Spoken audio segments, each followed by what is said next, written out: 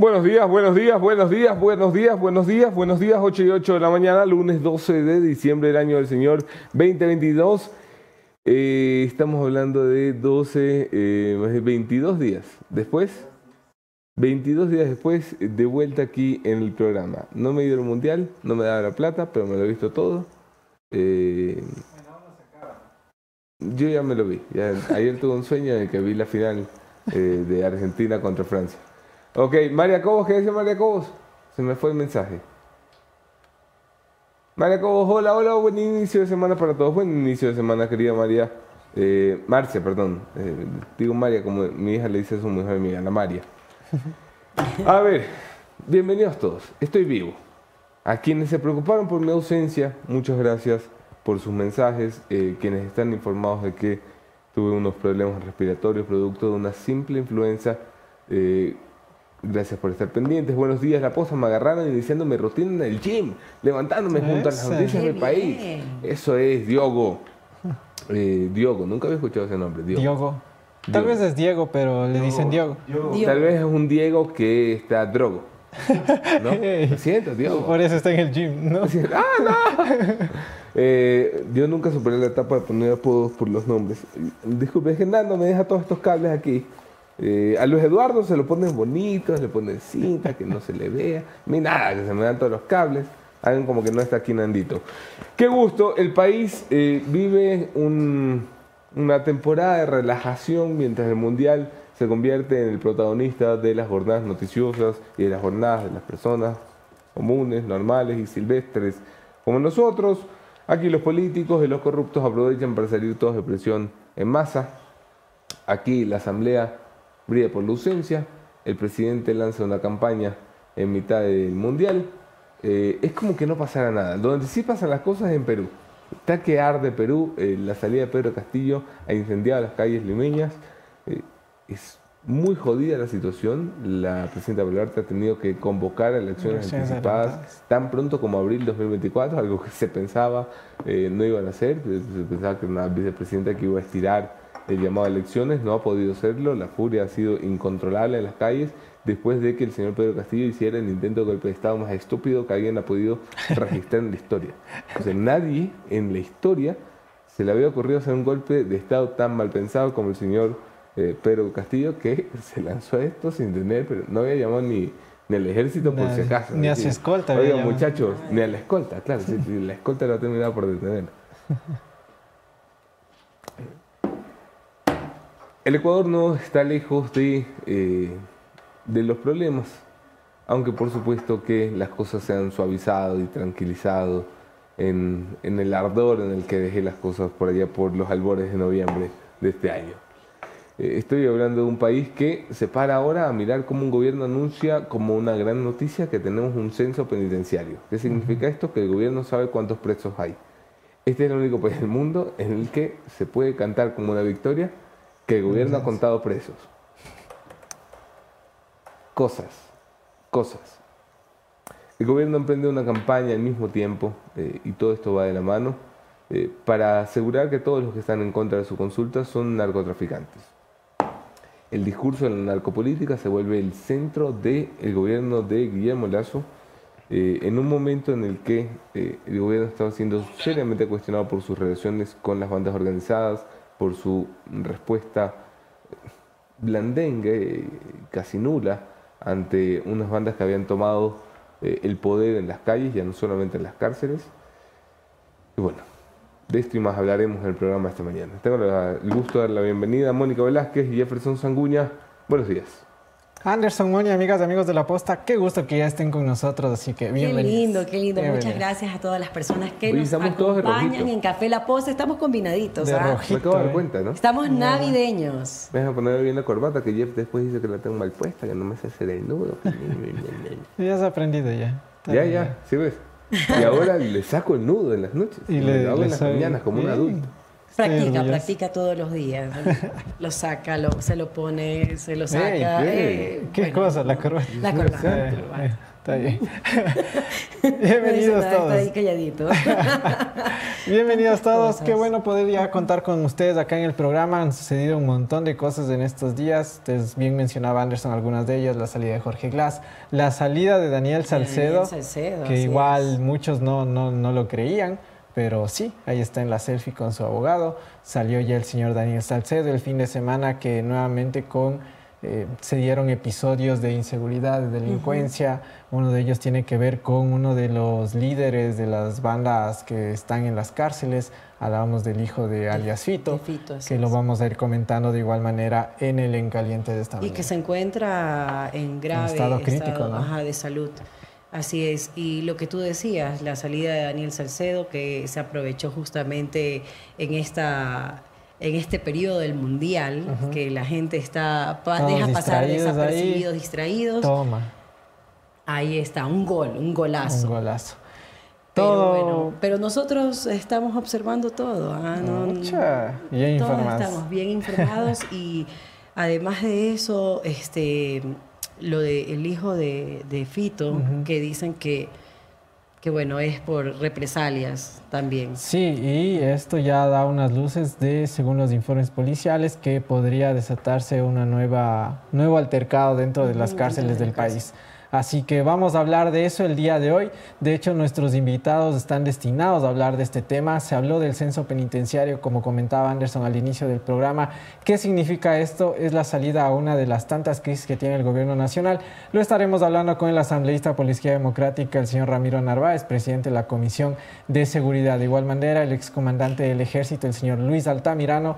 Así que bienvenidos todos. Vamos con las principales noticias que han sucedido durante el fin de semana. Pero antes, por supuesto, agradecemos a todos quienes confían en este espacio de entrevistas, por supuesto, la mejor universidad del país. Por supuesto, con un agradecimiento especial para la Universidad de Ecotec. Recuerda que en ecotec.edu.c encuentras 29 carreras de pregrado y de posgrado para cumplir tus sueños y alcanzar tus metas. No pierdas ya el tiempo. Esa maestría que has estado parqueando durante 10 años como fulanito, ya, bueno, entra a ecotec.edu.c, mira cuando empiezan las maestrías, inscríbete porque tienen doble titulación y además una modalidad de estudio 100% en línea. Eso quiere decir que no tienes que estar de forma presencial en la universidad para poder seguir siendo una persona preparada.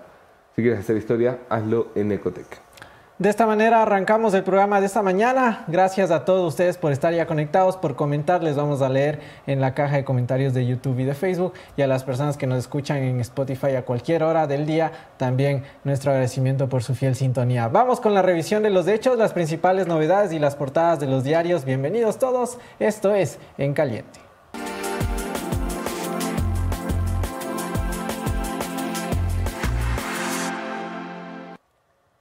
Iniciamos la revisión de los hechos con la primera portada de Diario El Comercio, que por cierto atraviesa una crisis durísima, ¿no? Trabajadores protestando por sus salarios, muchos de ellos exigiendo desde hace tiempo que ya han salido y no les pagan sus liquidaciones. Pero bueno, más allá de eso, Diario El Comercio aún destaca y titula lo siguiente: en el centro del país crece el crédito para los jóvenes. Este año un 50% de los préstamos entregados por las cooperativas están dirigidos a emprendedores de entre 20 y 33 años. Es parte de lo que destaca Diario El Comercio. Y por otro lado, la reactivación de las ventas que se hará, que es evidente, ¿no? En época de Navidad, todo el mundo a gastar en los regalos, a más no poder. Consumismo. El consumismo. Eso por un lado. Mayor noticia política no vemos en Diario del Comercio, así que vamos con la siguiente, ¿no? No, pero después de haber sido golpeado tan duro el país con la pandemia, con la crisis que vive, la situación que vive de inseguridad, que vive el país, yo creo que sí está bien. Es una época donde los vendedores pueden sacar sus productos al mercado y comercializarlos. Bueno, continuamos con la siguiente portada. Vamos con la siguiente portada. La siguiente portada de Diario El Universo. Glass vuelve a audiencia que tratará unificación de sus penas. El ex vicepresidente Jorge Glass mantiene 2 penas en firme. Sus 2 sentencias son por hechos de corrupción en el caso Odebrecht y sobornos 2012-2016. También destaca artistas deleitaron con su música en el Teletón por la vida que se realizó en Guayaquil. Sobre Glass, esta era, de hecho, hablábamos con algunos de los abogados que estuvieron en el programa la semana pasada y decían la medida cautelar que presenta Glass y por la cual lo sacan es totalmente fuera de lo legal, o sea, no tiene ni pies ni cabeza, pero lo que sí valía era esto que recién se va a tratar, la unificación de penas y pedir la libertad, la prelibertad a partir de esta acción en concreto. Eso por un lado. Por otro, y lo que comenté en algún momento, Glass ha salido y no ha devuelto un solo centavo de la reparación que debía dar. Está cerca de 8 millones, cero, no ha devuelto un solo centavo, pero Glass sigue, ya está libre, pues. Bueno, claro, y ahí regresarlo nuevamente, eso va a ser imposible. No, Jorge Glass ha salido de prisión. Y ha salido de prisión con la venia del gobierno nacional, como lo venimos sosteniendo en este programa desde junio del año pasado y como espero muy pronto podamos documentar. El gobierno nacional tuvo conversaciones hacia julio de este año, si la memoria no me engaña, un poco antes tal vez. ¿Otra vez? Lo que había tenido por la ley tributaria que habías comentado que era el pacto que hubo, ¿no? ¿Eso cuándo fue? Eso fue en noviembre del año anterior. Noviembre del año anterior. Claro. Dios mío, ¿cómo ha pasado el tiempo? Claro, claro. Noviembre del año anterior. No, y luego la intentona de salida de Jorge tiene que haber sido hacia mayo de este año. Bueno, por ahí. Recordarán la intentona de salida de Jorge Glass con manglar alto y toda la vaina, que fue un escándalo. Fue, por cierto, una operación jurídica que hizo un prestigioso abogado guayaquileño, un prestigiosísimo abogado guayaquileño que se falló, se dio en el mate, la fregó. En esas conversaciones estuvo al frente el señor ministro de Gobierno, el señor Francisco Jiménez, que siempre negó el hecho. Es más, el presidente de la República negó el hecho. Claro. Y siempre se dijo, es mentira. El gobierno jamás conversaría con narcodelincuentes, dijo el presidente de la República.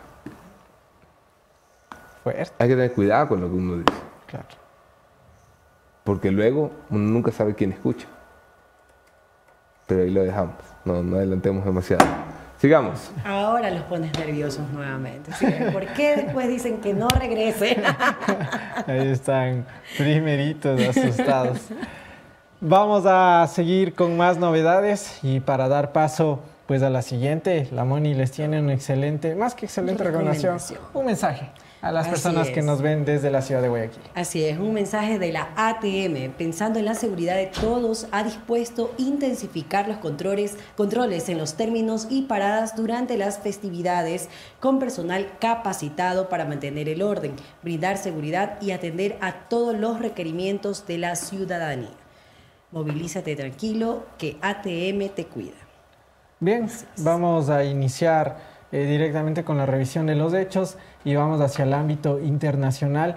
Lo que está sucediendo en Perú es, como bien explicaba Anderson, una crisis política e institucional en los últimos 6 años, 6 presidentes. Ahora que se dio este autogolpe, el señor Pedro Castillo asumía ya la nueva presidenta y ella, no creo que tenía planeado llamar a elecciones anticipadas, pero tras las protestas que se han desatado desde el fin de semana, pues ha tenido que quedarse. Veamos lo que fueron algunas de las imágenes que se pudo recopilar el fin de semana de estas manifestaciones que se dieron ya de manera bastante fuerte. Parecía octubre de 2019 acá. Veamos las siguientes imágenes.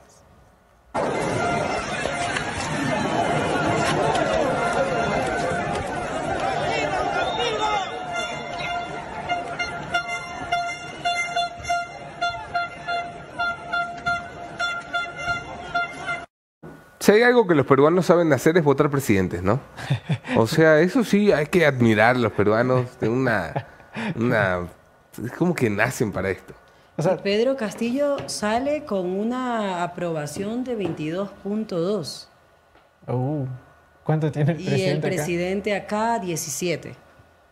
Imagínate. Bueno, pero el presidente Castillo sale haciendo un golpe de Estado, algo que yo Bueno, me hace y una también acción, ¿no? sale de una manera bochornosa, porque él lo que dice es que le dieron una bebida, justamente cuando le tocó dar un mensaje a la nación, estaba completamente nervioso, a lo que estaba Temblaba hablando, las manos temblaba así. la hoja. Así es Pedro Castillo. Yo he estado, venía conversando esto con la Moni en el carro, porque Pedro Castillo es nervioso. Cuando tuvo el debate con Keiko Fujimori, muy famosa la imagen de un señor que en las plazas era verborreico y en el debate era un gatito tímido. Claro. Porque se pone nervioso con las cámaras de televisión, al parecer.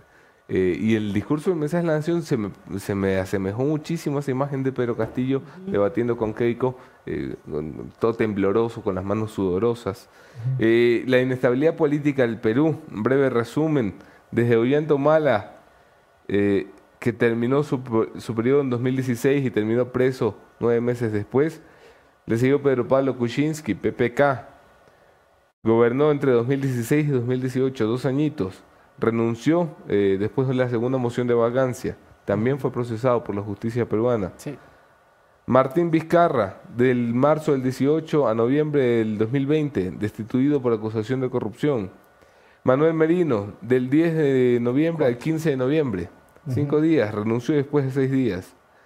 Francisco Sagasti, de noviembre de 2020 a julio de 2021, asumió interinamente hasta la posición de Castillo. Pedro Castillo, de julio de 2021 hasta diciembre de 2022. Es impresionante el récord que ha tenido Perú desde el 2016 al 2022. Estamos hablando de 6 presidentes, 7 con la presidenta Baluarte. Asumió como primera presidenta del Perú, después de haber sido vicepresidente del señor Castillo. Impresionante lo que está pasando en el Perú, además, porque Perú sigue andando. No sé si se han dado cuenta, pero desde 2016 a Perú no es que le está yendo mal económicamente. Es una cosa raro, ¿no? de esas que uno no entiende. ¿Cómo un país puede ser próspero económicamente teniendo una clase política tan mediocre? Porque además lo que puede salir del Congreso de Perú es muy parecido al señor Castillo. Obvio, obvio. Es vergonzoso porque incluso lo que comentaba la Moni de esta justificación que dio de por qué dio ese mensaje, de por qué había planificado Dijo que estaba esto. drogado. Sí, Va, que y había esa es la tomado siguiente. un vasito con agua que tenía Algo raro. extraño, algo raro, y se puso muy nervioso. Es algo que nos encantaría que muchos políticos digan en nuestro país, ¿no? No, pero lo dijeron. ¿Sabes qué? todas. No, yo la verdad es que estaba drogado. Lo ¿te dijeron. acuerdas? Él es copolaminado. Giovanni Andrade. Él es copolaminado, es verdad. Claro. Oye, Castillo, esto es un invento ecuatoriano. Lo has copiado. ¿Sí? Eso era de acá. Reclamo los derechos de autor para nuestro compatriota Giovanni Andrade, candidato a la presidencia de la República, que dijo que su pésima intervención en un debate es porque estaba escopolaminado. Claro. ¿Ok? Sé más creativo, Castillo. Y justamente de eso se trata la siguiente noticia. Ah, bueno. El abogado de Pedro Castillo denuncia que al expresidente lo drogaron y por eso leyó el discurso del golpe de Estado. Veamos el video. Lo que yo sé es que cuando leyó el expresidente ese mensaje escrito por otros, unos minutos antes le dieron una bebida. Le dieron una bebida. ¿Usted está asegurando que el expresidente sería...? Me lo ha dicho la persona que me ha llamado, que le dieron una bebida y que esa, no, le dieron una bebida, una supuesta agua, y que después de beber el agua se sintió como atontado. Por eso es que leyó. Eso es lo que se tiene que... ¿Sabe que es algo muy grave lo que está diciendo, doctor? Grave y delicado. Sí, en efecto, todo el mundo lo ha visto que estaba leyendo en forma temblorosa, y yo hipotetizo más que además de tembloroso estaba un poco sedado, estaba un poco atontado. Usted estaba cegado también, además de tembloroso. No, pobrecito. Yo tengo un video, no sé si lo quieran, un cortito, O sea, para que estaba la audiencia atontado. entienda. La pregunta es ¿desde cuándo? Porque yo desde que conozco a Castillo no he visto el presidente más lúcido que han tenido los peruanos. Incluso O sea, en esa Sagasti- entrevista con Jorge Ramos Sagasti, también quiero es- decir, era un, Sí, se un pone muy presidente nervioso. por lo menos podía poner un par de citas en su discurso en la nación. Pero el señor Castillo no era lo más ilustrado que han tenido los señores vecinos del Perú. O sea, Vargas Llosa tenía cáncer de oído cada vez que escuchaba al señor Castillo. Pero yo lo que digo es que si eres inexperto políticamente, para eso están los asesores. Pero si es que los asesores, la historia es impresionante. ¿Dónde están los asesores? La historia del golpe a Castillo, le llevan escrito el discurso que tiene que decir. Y el tipo dice, no descarga. Entonces se lo llevan impreso. Y no lo dejan pasar al principal asesor del señor Castillo. Y Castillo aparece, donde el asesor se va a su oficina y dice, bueno, voy a esperar a que el presidente me cite. Y le dicen, prende el televisor que está hablando el presidente. Y dice, ¿cómo va a estar hablando el presidente si aquí tengo el discurso que te queda el presidente? Que dice que vamos a respetar los poderes, la separación de poderes del Estado. No, el señor Castillo dando un golpe de Estado. O sea, es para un cuento, en serio. Es una de las cosas más graciosas que hemos visto en la historia. Dejemos de reírnos del Perú, empecemos a reírnos de nuestros propios problemas y tragedias. Pero hasta eso vamos dando saludos. Por aquí Mayra Apolinario, buenos días. David Alexander, buen día, buen inicio de semana. Equipo de la Posta. Desde Tena los escucho, dice Yuren Cabrera. ¿Qué salió más en el año, el Jeff o el Anderson? ¿Quién salió más en el año, el Jeff o el Anderson? Dice tu Magra Ruiz. Por supuesto que el Jeff. Yo estaba enfermo. El señor ha estado farreando. Cada vez que el señor no viene, está chuchaqui. Lazo te extrañaba, Anderson. Dice David Alexander Taday. Qué bueno volver a verlo, Boscan. Se lo extrañaba mucho. Estábamos muy preocupados. Gracias, Amanda Cruces. Diogo García dice que siempre que nombro su nombre, digo el chiste de que está drogo. Pero que así también le dicen sus amigos que todo bien. Entonces ya. Gracias, Diogo. Henry Plesencia, buenos días, chicos. Un gusto volver a ver a Anderson. Espero que también se integre Mónica. Ya está por aquí. Henry, estos fueron de los primeros mensajes. Hola. Gracias a todos. Ya le taparon la trompa con dinero, dice LE. Por ahí decían, lo silenciaron, lo callaron. Ojalá, dice Chema. Cualquiera que quiera cerrar la boca con dinero, Chema, ¿a qué número te pueden contactar? Ok, 55 Corriente.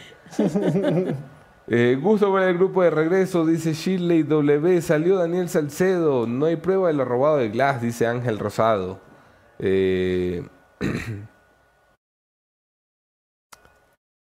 En Ecuador no estamos muy lejos. El presidente Lazo habla cualquier brutalidad, dice Javier Chango Luis. No, bueno, pero Lazo, por mucho que quieras compararlo con Castillo, es incomparable, ¿no?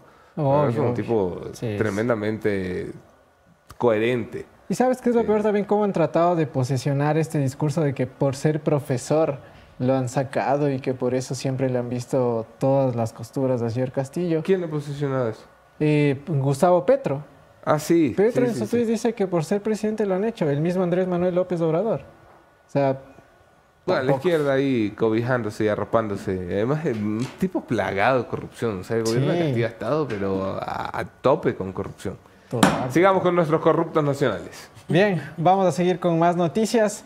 Y para continuar con más, recordarles a todos ustedes que si se están preguntando por qué últimamente Anderson, Luis y yo estamos vistiendo de mejor manera, es porque alguien ha confiado en nosotros y justo ayer vaciamos Anderson y yo esos locales. ¿De quién se trata, Anderson? Hablamos de la cortesía de Pical, igual de feos pero mejor vestidos, porque Pical viste a la Posta y la Posta viste en Pical. Recuerda que tú también puedes vestir en Pical. Tienen 18 locales en centros comerciales y son auspiciantes de la selección ecuatoriana de fútbol, de ese orgullo nacional que estuvo en Qatar 2022. Por cierto, mañana semifinales, Argentina, Croacia, primera ronda, segunda ronda, Francia, Marruecos. Hagan sus apuestas. ¿Quién será la final? ¿Quién irá a la final? Francia, Argentina, creo yo. Francia, Argentina, dice Jeff. La Moni. Chuzo. Yo quisiera Argentina, sí, es lo mismo. Yo quisiera ver Argentina, Francia. Argentina, Marruecos. Pero mi corazón quiere una Argentina, Marruecos. Croacia, Marruecos. Yo quiero unos Marruecos. No. Croacia, qué jugadorazo latina y sudamericana ahí. Con lío ahí peleando por la copa. Bueno, fútbol para otros menesteres. Para mañana. Vamos a continuar con más novedades. Precisamente cerramos con el tema de Perú, con el discurso que daba la nueva presidenta, que tuvo que dar ya este llamado a elecciones anticipadas. Dina Boluarte anunciaba esto el fin de semana. Veamos el siguiente video. Interpretando de la manera más amplia la voluntad de la ciudadanía y en consecuencia con la responsabilidad que implica el ejercicio de la acción de gobierno, he decidido asumir la iniciativa para lograr un acuerdo con el Congreso de la República para adelantar las elecciones generales para el mes de abril del 2024. En los próximos días remitiré al Congreso un proyecto de ley de adelanto de las elecciones generales para ser consensuado con las fuerzas políticas representadas en el Parlamento. La aprobación de Estaban las declaraciones de la presidenta y pues ahora habrá que ver quiénes estarán peleando por ese nuevo, digamos, por estas elecciones para llegar a ser presidente de Perú. El rol del fujimorismo será también clave porque seguramente Keiko no se va a quedar con los brazos cruzados y dirá, ahora sí, probablemente. O alguien de la facción de Fujimori. Y que tiene las posibilidades, ¿no? Evidentemente, toditos Perú ahora. está polarizado. Totalmente. O sea, en Perú puede ser cualquier cosa, ¿no? Sí. Como llamar a elecciones mañana en Ecuador. No, incluso peor. Está mucho más fragmentado el voto. Los procesos han sido tan desgastantes que las fuerzas políticas tradicionales se han ido disminuyendo, se han ido licuando y ha surgido pues cosas raras, como el señor Castillo, no lo quiero llamar cosa rara, pero lo es, que de pronto salen de la nada y se quedan con la presidencia con un porcentaje ridículo en realidad. Esto puede pasar en cualquier momento y prepárense en Ecuador porque como está la cosa aquí, con el desgaste de los partidos, yo no daría por sentado nada tampoco, ¿ah? En las seccionales del 2023. Que ya les estaremos llevando también la información de lo que va a ser la gran cobertura aquí en La Posta, como cuando siempre hay elecciones. Como siempre, así es. Vamos con más novedades, Moni. Bueno, ya nos vamos en el ámbito nacional y justamente lo que les habíamos comentado, el hijo de Adolfo Macías, alias Fito, líder de los choneros, fue atacado en su vivienda en Manta. Según información policial, el estado es crítico y asegura a la policía que los lobos estarían involucrados. Estas son las imágenes, si unas podemos ver en imágenes. pantalla. Justamente ahí se ve el vehículo, dicen que a la vivienda lo atacaron con armas de largo calibre y también con explosivos. Con explosivos, e incluso la siguiente imagen, si podemos seguir, ahí está, esa es parte de lo que se ve de lo que habría sido este explosivo, ¿no? En una de las puertas de este lugar donde fue atacado. Bien, los detalles igualmente los estarán conociendo en las redes de La Posta. Pero vamos a seguir con la siguiente noticia que precisamente nos dará digamos, esta apertura a lo que será la conversación de las entrevistas de esta mañana. Y para seguir con más información, la siguiente recomendación para ti que nos ves todas las mañanas. Si estás buscando soluciones profesionales para tu empresa, comunícate ya con Ecovis, firma internacional con amplia experiencia en auditoría, contabilidad e impuestos. Con Ecovis siente el respaldo de consultores con más de 20 años en el mundo de los negocios. Contáctalos ya, oficinas en Quito y Guayaquil, y sus números de contacto, su número de contacto lo tienes ya en pantalla. Finalmente, en la recta final de la revisión de noticias aquí en el En Caliente, lo que les mencionábamos, se realizó ya, bueno, el gobierno nacional dice, culminó el censo penitenciario. Actualmente existirían 31.319 personas privadas de la libertad. Esto es lo que decía el titular del SNAI, el señor Guillermo Rodríguez. Sí, básicamente este es un día importante en el sistema de rehabilitación social del país, pues es un hito histórico. Estamos aquí en el Centro de Privación de Libertad Manabí, número 4, en el último día del censo penitenciario. Pensar que el 22 de agosto arrancó esto en las provincias del Carchi y también en Loja, y estamos en esta última etapa. Estamos sobrepasando ya las 31.000 personas privadas de libertad en 20 provincias del país. Se han llevado a cabo estas jornadas gracias a la participación directa interinstitucional del INEC, del Registro Civil, de Criminalística, de la Policía Nacional, del SNAI con su equipo técnico, pero también, fundamentalmente, con nuestra Policía Nacional y nuestras Fuerzas Armadas para garantizar el dispositivo de seguridad que dé garantías no solamente a las personas que han estado a cargo del censo, sino también a las personas privadas de libertad que sientan que este proceso es significativo para su hábitat. Con ello, con la data, con la información que vamos a contar, seguramente vamos a emprender acciones, van a mejorar los programas, los ejes de tratamiento, desde el eje educativo, saber qué grado de educación tienen, para justamente sobre esa proyectar acciones que complementen su formación en el aspecto primaria, secundaria, inclusive. Al fin hubo un censo penitenciario, al fin. Ok. Bueno, en noticias importantísimas de este país, aprendimos a contar y hemos contado presos. Es que son cosas increíbles. Solamente en un país descalabrado, un presidente de la República podría celebrar que ha contado los presos. En cualquier país normal del mundo, los presos están contados. Claro. Porque lo normal es que los presos no se te vayan. Aquí se van todos los meses. Solo este año se han ido alrededor de 200 presos. No hay un solo procesado en el sistema de justicia porque se hayan ido 200 presos de las prisiones de este país. No pasa nada, de las cosas más normales. Y ahora hay un presidente de la República. No es algo personal, creo que me entienden. Es que no nos pueden ver la cara de idiotas así todos los días y decirnos que es un logro del gobierno nacional para darle seguridad al país que han contado presos. Es patético que un gobierno tenga que pedirle permiso a los presos para contarlos. Es vergonzoso, es denigrante. Y a eso es a lo que nos han arrastrado. 2 años después, el mayor avance en seguridad que han tenido en materia carcelaria ha sido saber cuántos presos tenemos, después de que se han fugado y se han matado. O sea, tenemos 400, 500 menos de los que deberíamos tener porque la mitad se fugó y la otra mitad se volaron la cabeza ahí dentro, en manos del Estado. Lo que nos interesa saber es qué van a hacer con todas las armas que hay dentro. Lo que nos interesa saber es qué van a hacer con el sistema de guías penitenciarios que está acabado. Lo que nos interesa saber es dónde van a trasladar a los de altísima peligrosidad, que dijeron que tenían un plan, apenas asumieron para trasladarlos a La Roca. La Roca ya está contaminada. A La Roca están llevando de castigo a parte de las bandas, porque el gobierno nacional ha tomado postura, no en la lucha contra el narcotráfico, sino en la lucha entre narcotraficantes. Y lamentablemente el gobierno nacional lo único que está haciendo es tocarle los cojones a un lado de la historia. ¿Por qué? Es la pregunta. ¿Por qué el gobierno nacional tiene mano dura con un lado y mano blanda con otro? Son preguntas. Jeff Money. Son preguntas que tienen respuestas y que muy pronto tienen que salir a la luz. Justamente de la salida de Daniel Salcedo, el ministro de Interior, Juan Zapata, habló sobre esta liberación y dijo: estamos en Estado de Derecho y tenemos que respetar las decisiones judiciales, nos guste o no. Veamos el video.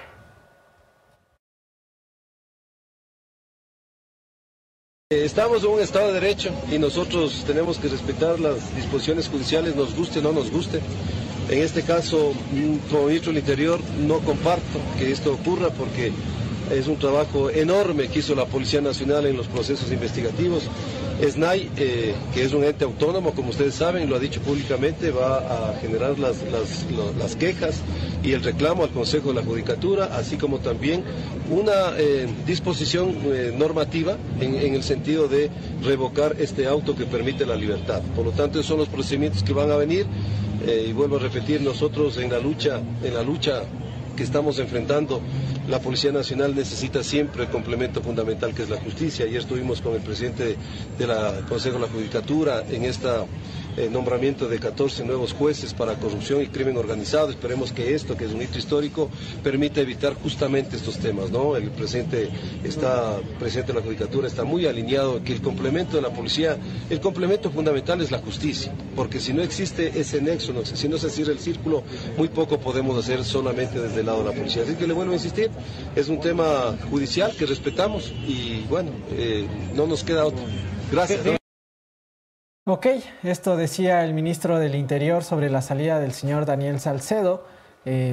Mañana estamos por concretar ya la entrevista con el representante legal del señor Salcedo, precisamente para tener todas estas impresiones de lo que sucedió la semana pasada y que llamaba mucho la atención. Muy tibia la declaración del ministro de Interior y justamente también que sea un juez de Paján, en Manabí, el que permite que salga en libertad. Y recordemos que Daniel Salcedo está en la cárcel por corrupción hospitalaria. Así que vamos a seguirles llevando todos los detalles del tema. Vamos con las entrevistas pactadas para esta mañana, pero para dar paso, recordarte a ti que Vamos a hablar con el presidente de la Comisión de Seguridad, pero también le damos una buena recomendación en cuanto a seguridad, porque una buena lámina de seguridad puede salvar tu vida. Llegó ya a Quito Falcon Seguridad, lujo y confort al más alto nivel. Con 18 años siendo líderes en el equipamiento automotriz, láminas de seguridad, tapicería en cuero, nanocerámica y restauración interior son algunos de los productos y servicios que te ofrece Falcon. Conoce sus showrooms a nivel nacional en Quito, Ambato y Riobamba. Ven y vive la experiencia Falcon en www.falcongrupo.com. Vamos con las entrevistas del día. Nuestro primer invitado, el asambleísta por la Izquierda Democrática, el señor Ramiro Narváez. Bienvenidos todos, esto es Café La Posta.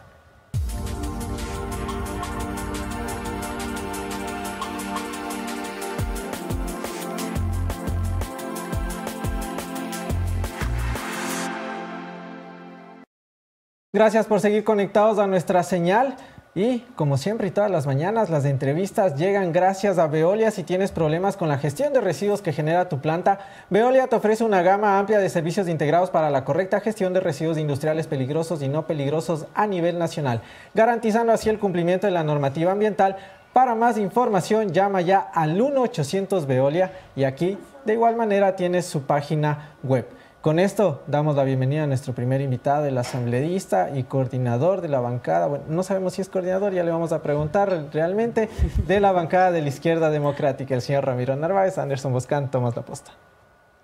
Soy Anderson Boscán en todas las redes, podemos seguir allí la conversación. Un abrazo especial a quienes se conectan a este programa y lo comparten. Gracias por hacernos crecer y hacernos número uno en la mañana, número uno en Spotify, número uno en nuestros corazones. Ok. El gobierno asumió funciones con una crisis carcelaria en marcha. Cuando el presidente de la República todavía no lo era, sino candidato, el 23 de febrero del año 2021, 120 presos decidieron volarse la teja y vimos espantados cómo una cabeza de un ser humano era utilizada como un balón de fútbol. Apenas posesionada la Asamblea Nacional y el presidente de la República y el gobierno nacional, es decir, en mayo de 2021, las matanzas se siguieron sucediendo y llegamos a octubre del 2021 cuando se registró la peor de las masacres carcelarias que ha tenido registro este país. A partir de entonces, un informe de la Comisión de Justicia se puso en marcha, un informe de algunos cientos de páginas que fue incluso alabado por este servidor como un trabajo multipartidista en la Asamblea Nacional que valía la pena destacar. Era un informe que le decía al gobierno, oigan, esto ha pasado por estas razones y nosotros les recomendamos estas tareas. Un año después tengo el gusto de sentarme con el presidente de esa comisión, el señor Ramiro Narváez, que ha sido presentado. Señor asambleísta, buenos días, bienvenido. Un año después, su informe, ¿para qué ha servido? Muy buenos días. Efectivamente, en febrero del 2021 se dieron las primeras matanzas que llamaron la atención por la violencia y por el número de muertos. Nosotros actuamos de manera inmediata y lastimosamente en este año y medio la situación no ha cambiado mucho. Estamos ya en 417 muertos de manera oficial, porque datos exactos no se tiene. Nosotros el 4 de octubre del año pasado ya le habíamos planteado al presidente que como paso inicial para continuar con todas las reformas y ajustes era el censo penitenciario. Pero el censo penitenciario era el primer paso para iniciar un proceso integral, porque hay que saber con cuántos presos se tiene, pero esto no se trata solo de contar. No se trata solo de saber el número. Se debe entender que lo que se necesita es saber en qué condiciones están. ¿Cuántos son los que están con sentencia, los sin sentencia? ¿Cuáles son los enfermos catastróficos? ¿Cuántos son los violentos? ¿Cuáles son los no violentos? ¿Cuáles califican o no para los beneficios penitenciarios? ¿Eso se ha hecho? Todo. No lo sabemos porque todavía no nos dan la información del censo penitenciario. Entendemos que habrá temas reservados, pero ya luego de que han culminado este censo tendrán que entregarnos. Pero, insisto... Habrá temas reservados para la gente, pero no para la Asamblea Nacional. No, tienen que entregarlo, pero insisto, el tener este censo, pero no tener un plan integral, es como tener, por ejemplo, la lista de los estudiantes de un curso, pero no saber si es que van a tener el profesor de matemáticas, el de química, en qué condiciones están, si el pénsul es el adecuado. Es decir, es tener una lista que no nos dice nada. Esto tiene que ir acompañado. Y aquí el gobierno ha demorado en llevar adelante este proceso.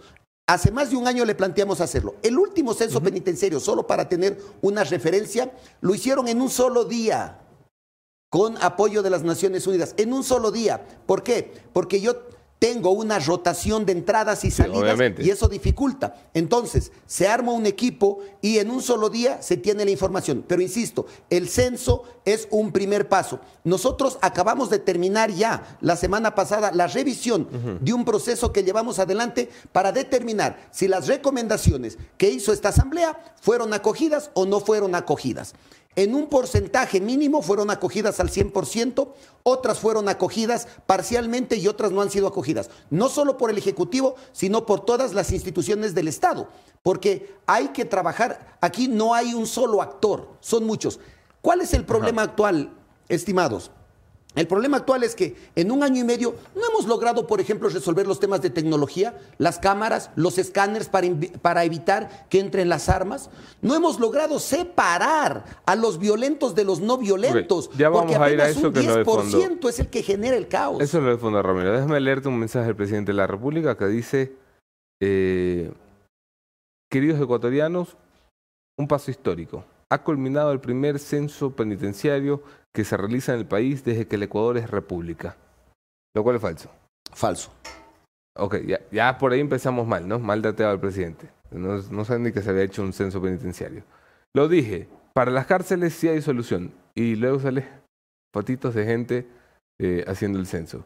Ha sido un trabajo efectivo y coordinado entre varias instituciones y el resultado del registro es de 31.319 ppl. Esto sí que es una variante en la información que da el presidente, porque siempre hablamos de cerca de 40.000, ¿no? Hacia 39.000 daba la cifra estimada, ¿no? O sea, de verdad no tenemos ni contados a los presos. Hay 9.000 que se nos han esfumado o que no han estado. Con esta información construiremos políticas públicas apegadas a la realidad penitenciaria nacional. Es un paso histórico, empecemos por ahí. No es un paso histórico, es una herramienta que debió habérsela hecho el año pasado, este censo, y que permite saber cuál es la situación de los presos. Y yo quiero insistir en algo, porque la gente muchas veces dice por qué en este programa, que tocan temas muy importantes, por qué tocan el tema de los presos cuando son personas que están pagando por un acto que han cometido contra la sociedad. Estimado Anderson, es por lo siguiente, aquí no hay cadena perpetua. 32.000 personas, tarde o temprano, van a salir libres. Y si no se garantizaron procesos de rehabilitación, salen más violentos que cuando entraron. Esto es una bomba de tiempo que le va a explotar a la sociedad. Lo primero que hay que hacer es garantizar los ejes de rehabilitación. ¿Sabe cuánto es el porcentaje de personas que participan en los ejes de rehabilitación? Talleres de artesanías, talleres de carpintería, talleres de costura, el 1%. El 1% apenas está integrado a los ejes de rehabilitación, el resto no participa. Un ambiente de violencia, de ocio, de corrupción no rehabilita a las personas y cuando salgan van a salir más violentos. Por eso, nuestro interés de garantizar procesos de rehabilitación al interior de las cárceles. Solo quiero mencionar esto. Estuve hace pocos días con representantes de aproximadamente 20 países por el tema de la crisis carcelaria en toda la región. Ellos revisaron el informe que realizó esta comisión y realizaron no solo el diagnóstico, también las recomendaciones que planteamos. Y han sido aplaudidos por varios expertos a nivel internacional. Y solo el presidente de la República no entiende que ahí está la herramienta para poder mitigar lo que está pasando en las cárceles. Ya por Dios, ¿cómo le explicamos al presidente que tiene que asumir el liderazgo? Y no es el último tema en el que le estamos insistiendo. Los índices de violencia se han disparado. No solo en las cárceles, sino afuera la gente ya no puede sobrevivir. Hoy manifestaba que le faltan leyes. Le damos leyes, hoy manifiesta que le hace falta que los militares salgan a las calles, lo cual también es otra barbaridad y otro error que cualquier momento lo podemos analizar para desmentir lo que el presidente le está vendiendo al pueblo ecuatoriano. Dice el presidente de la República que su gobierno ha iniciado una guerra frontal contra el narcotráfico y contra el crimen organizado fuera de las cárceles y dentro de las cárceles. Lo que dice el presidente se compadece con los hechos, Ramiro. Absolutamente nada. El presidente anuncia mucho, pero ejecuta poco. Un ejemplo, está identificado que el principal problema que tenemos en el país como generador de violencia es el tema de las drogas. Y el Ecuador no tiene, y es uno de los pocos países que no tiene a nivel regional, no tiene una política de drogas, ni tampoco tiene una institución que vea este problema de manera integral. La ley obliga a que haya una Secretaría Técnica de Drogas y el presidente no la ha construido. Si la droga es el principal problema que tenemos como generador de la violencia, de muertes, ¿por qué no tenemos una institución encargada de garantizar un trabajo efectivo en esta tarea? El presidente anuncia mucho, pero ejecuta muy poco. El presidente puede decir, bueno, mire señor asambleísta, usted haciendo papelitos e informes no soluciona nada. Yo metí a los policías al pabellón 2 de la penitenciaría y puse a los delincuentes contra el suelo y le tomé una foto y la subí a Twitter. Yo les respondo. Al presidente de la República le dimos la mejor herramienta que hoy tiene para combatir la crisis en el sistema penitenciario. Por primera vez en la historia del Ecuador, gracias a la ley del uso legítimo de la fuerza que esta asamblea aprobó y entró en vigencia en agosto de este año, por primera vez en la historia, los militares pudieron ingresar a estos espacios a hacer una requisa de armas. Y aquí hay que ser frontales. Yo siempre defenderé a la Policía Nacional como institución, pero hay personas que son cómplices de los actos ilícitos que se dan. La policía tenía complicidad con los privados de la libertad y las famosas requisas nunca fueron efectivas. Hoy, con la facultad que tienen los militares de ingresar a las cárceles, se logró hacer una requisa importantísima. Se detectó una metralleta, armas blancas, municiones, granadas, explosivos y fueron requisadas. La pregunta es, ¿por qué no se han vuelto a hacer esas requisas? Si es que fueron efectivas y si hoy los militares pueden entrar cualquier día del año a estos espacios, ¿por qué no se ha continuado con ese plan? La Asamblea le ha dado las herramientas al presidente y el presidente no las ha utilizado. Y otro tema, nuestras Fuerzas Armadas hoy día tienen el uso legítimo de la fuerza que antes no lo tenían. Y aquí quiero ser claro en esto, porque el presidente ha manifestado dos elementos que no puedo dejar de mencionarlos. Que hay 30 proyectos de ley de seguridad reprimidos en la Asamblea. Por favor, le pido al señor presidente de la República que nos indique cuáles son. Esta comisión está procesando 26 proyectos de ley que los anunciamos, que los priorizamos en mayo del año pasado y los estamos trabajando, pero los funcionarios del presidente nunca llegan a trabajar con nosotros para continuar con el procesamiento de esta ley. Primero. Y segundo, la famosa reforma constitucional para que las Fuerzas Armadas tengan un rol más protagónico en esta ola de inseguridad. Hay que ajustar el nuevo rol de las Fuerzas Armadas en función de las nuevas amenazas. No voy a decir que no, pero esto es un acto político el que hace el presidente, porque eso no va a cambiar la realidad. ¿Por qué no? ¿Por qué no? Y yo digo por qué no. Señor presidente, desmienta lo que voy a decir.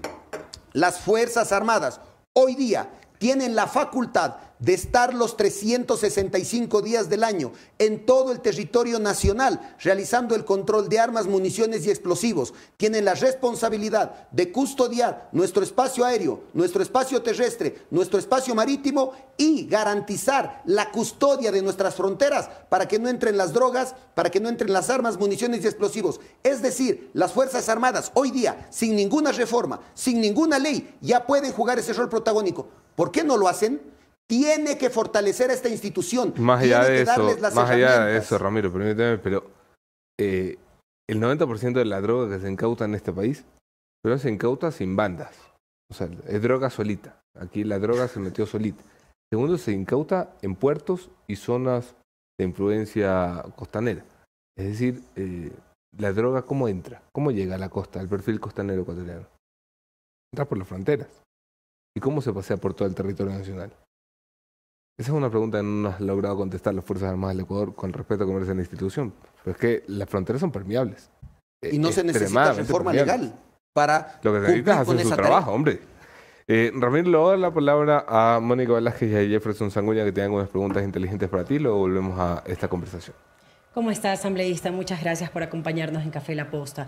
Asambleísta, ¿por qué usted cree que algunas cabecillas de las bandas criminales han sido trasladadas a Las Rocas, a la cárcel La Roca, pero otros no? ¿Cree que algunos presos tienen privilegios por el lado del gobierno o por los políticos? Eso es lo que nosotros tenemos, lo que nosotros tememos. Porque cuando vemos que no hay... Se incluyó ahí. Porque si no hay una acción contundente, solo hay dos explicaciones: o ineficiencia o complicidad. Sí. Y entonces, a nivel internacional, aquellos que han logrado mantener el control de las cárceles, la primera acción que realizan es tener en un régimen especial a todos los cabecillas de las organizaciones delictivas. Y eso lo he podido comprobar con las conversaciones con expertos internacionales y el trabajo que hemos hecho de legislación comparada. El primer paso es la separación de los privados de la libertad y la separación de los cabecillas para aislarlos y que se les impida seguir generando espacios de extorsión en las cárceles y operando hacia afuera actos delictivos. Aquí no lo hemos hecho. O somos ineficientes o hay un alto grado de complicidad. Y aquí, solo como reflexión, porque este tema no lo voy a dejar de mencionar mientras no se aclare. El tema de los narcogenerales.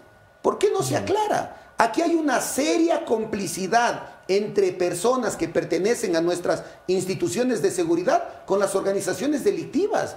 El único que marchó o el único que fue sacrificado hace varios meses fue el nuevo ministro del Interior o el primer ministro del Interior que se puso, Patricio Carrión. Pero la alta cúpula de las instituciones de seguridad siguen los mismos y se ha demostrado claramente que hay nexos con las organizaciones delictivas y no se ha hecho nada. Entonces, insisto, ineficiencia o complicidad, no hay otra explicación. Asambleísta, también el presidente dice que él enfrenta la narcopolítica. También yo quisiera saber, porque él ha hecho denuncia pública, que hay ciertos asambleístas que están relacionados con la narcopolítica, con el narcotráfico, pero sin embargo no se acerca a Fiscalía a poner una denuncia formal. ¿Usted coincide con él que él enfrenta la narcopolítica? Mire, insisto en que el presidente anuncia mucho, pero hace poco. ¿Dónde están las denuncias? Por favor, si es que nosotros hemos identificado que hay asambleístas, que hay políticos, que hay candidatos para las próximas elecciones que tienen vínculos con las organizaciones delictivas, es una responsabilidad legal del presidente iniciar no solo los procesos de investigación, sino también iniciar los procesos judiciales respectivos. Presidente, eso es una muestra de que está siendo cómplice para que estos actos ilícitos continúen. Esa no es la manera de gobernar y de dirigir un país. Eso es un claro hecho de complicidad. Asambleísta, ¿cómo está? Muy buenos días. Gracias por aceptar la invitación. Algo que también quisiera conocer cómo está avanzando es esto que se aprobó hace un mes y medio. Esto que en la Asamblea Nacional decían, vamos a unificar, que trabaje en la Comisión de Seguridad, la Comisión de Justicia y una tercera. Tenían un plazo, no recuerdo exactamente, 30 o 60 días, porque una de las acciones que iban a realizar y que usted mencionó de manera muy general es precisamente esta depuración en las instituciones, Fuerzas Armadas, Policía Nacional, donde hay malos elementos que estarían vinculados con el crimen organizado. ¿Cuál es el avance de esa propuesta que hubo? ¿Se han reunido? ¿Cuál es el avance de estas investigaciones, asambleísta? Sí, mire, si es que no hay la predisposición de las instituciones, la depuración se vuelve imposible. Las facultades de la Asamblea son legislar y fiscalizar, pero llamamos a estas mesas de trabajo y no se han sumado las instituciones porque tienen temor de poner en evidencia su complicidad con la delincuencia. O sea, ustedes han pedido información y Policía y Fuerzas Armadas no les han dado. Sí, es casi imposible lograr estos procesos de autodepuración cuando la información es limitada. Y un tema importante, la comisión no ha dejado de trabajar en los temas que usted ha mencionado. Este sábado y este domingo trabajamos todo el día, de manera completa, en dos leyes fundamentales. Una, la que habíamos ofrecido. Esta ley que va a reformar varios cuerpos legales, reforma temas que son urgentes para el país y esperamos, vamos a hacer lo posible para que esté listo el informe para este jueves. Y también trabajamos este sábado y domingo en la ley de personal y disciplina de las Fuerzas Armadas, que ayer domingo en la noche terminamos ya de revisar los artículos, estamos elaborando el informe y lo vamos a presentar para que se convoque ya, porque esta ya pasó el segundo debate. Lo que analizamos fue el veto presidencial. Entonces, esta comisión y la Asamblea no ha dejado de trabajar un solo día para responder a las necesidades del país. Dos puntos que menciona. Primero, cuando usted pide información, cuando han pedido información que tenga que ver en la investigación de narcogenerales o policías que estén actuando de una manera contraria a lo que deberían, ¿qué le responde, por ejemplo? ¿Qué les dicen las instituciones cuando usted pide información a ellas? Mire, yo he manifestado claramente que luego de las declaraciones del embajador de Estados Unidos, convocamos a todas las autoridades para que den explicación respecto a este alerta de la existencia de narcogenerales. La Fiscalía dijo, no podemos hacer nada porque desconocemos del caso y como no hay denuncia, no podemos iniciar procesos de investigación. Como que la Fiscalía no puede iniciar de oficio un proceso de investigación en un tema tan delicado, por Dios. El Ejecutivo dijo, desconocemos por qué. El embajador dijo eso y por lo tanto no tenemos ninguna evidencia de la existencia de narcogenerales en nuestras instituciones. El Ministerio de Gobierno dijo lo mismo y todas las instituciones declararon demencia respecto a esta fuerte alerta que dio el representante del gobierno americano en el Ecuador. Estimado Jeff, si el gobierno americano da esta alerta, si el gobierno americano retira visas porque dice que más no puede hacer, ¿acaso no debimos haber movilizado todos los recursos del Estado para hacer esa investigación? Y aquí, contestando algunas inquietudes de ustedes, ¿qué le hace falta al país? Inteligencia y contrainteligencia. Que es lo que evidentemente no existe. Para finalizar... ¿Y no se supone que hay un ministro de inteligencia que se llama Fausto Cobo? Y uno que está por arriba que se llama Diego Ordóñez. Mire, yo puedo rescatar a pocos funcionarios en sus funciones. A mí me consta. No es lo mejor, insisto, pero me consta el trabajo que está haciendo en el SNAI Guillermo Rodríguez. Todavía falta y con los pocos recursos veo que tiene buenas intenciones. Me consta el esfuerzo que está haciendo el ministro del Interior, el ingeniero Juan Zapata. Pero de los demás no puedo dar fe. Los demás lo que se dedican es a culpar a otras instituciones las ineficiencias que tiene el Ejecutivo para dar respuesta a los problemas del Estado. Al señor Diego Ordóñez, desde que salió de la Asamblea, no lo he visto. Y se supone que él es el secretario de Seguridad Pública y del Estado. No le ha anunciado al país cuál es el Plan Nacional de Seguridad. No ha coordinado absolutamente nada con la Asamblea Nacional para procesar las leyes. El Ejecutivo ha dicho que hay 30 leyes represadas en la Asamblea. Yo desconozco cuáles son, pero no han enviado iniciativas legales en temas de seguridad. Solo envió una ley que nosotros tuvimos que fortalecerla, mejorarla, perfeccionarla, porque como se suele decir en términos jurídicos era un mamotreto y tuvimos nosotros que darle forma para que sirva en algo a cambiar las cosas que suceden en el país. Los funcionarios del Ejecutivo no acuden a trabajar. El día de ayer y el día sábado sí hubo representantes de la Fiscalía, hubo representantes del Consejo de la Judicatura, hubo representantes de la Corte Nacional, hubo representantes del SNAI, del Ministerio de la Mujer que se llama hoy Derechos Humanos. El ministro de Gobierno nos envió una carta diciendo que iba a enviar un delegado, no asistió o no se pronunció, no lo sabemos. Es decir, esa ausencia de los representantes del Ejecutivo para sentarse a trabajar nos preocupa. Piden leyes, pero no les gusta sentarse a trabajar con la Asamblea para escuchar sus observaciones y sus propuestas. Y entonces, ¿qué opinión le merece lo que dijo el presidente cuando entregó esta reforma parcial y dijo, esta es la oportunidad para que la Asamblea se reivindique por no haber hecho nada? Entonces, si usted está mencionando que ni siquiera van los funcionarios a trabajar, ¿qué opinión le merece esto? ¿Están ustedes en deuda con la gente? ¿Están ustedes en deuda con lo que ha propuesto el gobierno? La Asamblea siempre tendrá que mejorar. Esta comisión ha trabajado mucho, pero siempre tendremos que buscar mecanismos para dar más y dar mejores respuestas. Pero el presidente tiene la oportunidad todos los días de rectificar su falta de liderazgo y su falta de compromiso con el pueblo ecuatoriano. Tiene la posibilidad de rectificar la ausencia de inversión en sectores como la salud, la educación, en carreteras, en obra pública, en sectores sociales. Rectifique, presidente. Usted tiene todos los días la oportunidad para hacer eso. La Asamblea está trabajando y lo estamos demostrando. Y referente a esa visita en la Asamblea, insisto, hay que ajustar el rol de las Fuerzas Armadas a las nuevas amenazas que tiene el país. Sí, pero eso no va a solucionar el problema. Esta es una jugada política del presidente. Suena atractivo decirle a la gente, quiero que las Fuerzas Armadas salgan a combatir el crimen. Claro que suena atractivo. Cuando él sabe que hay normas internacionales que impiden que las Fuerzas Armadas jueguen ese rol. Lo que tiene que hacer es fortalecer a nuestra Policía Nacional. E insisto,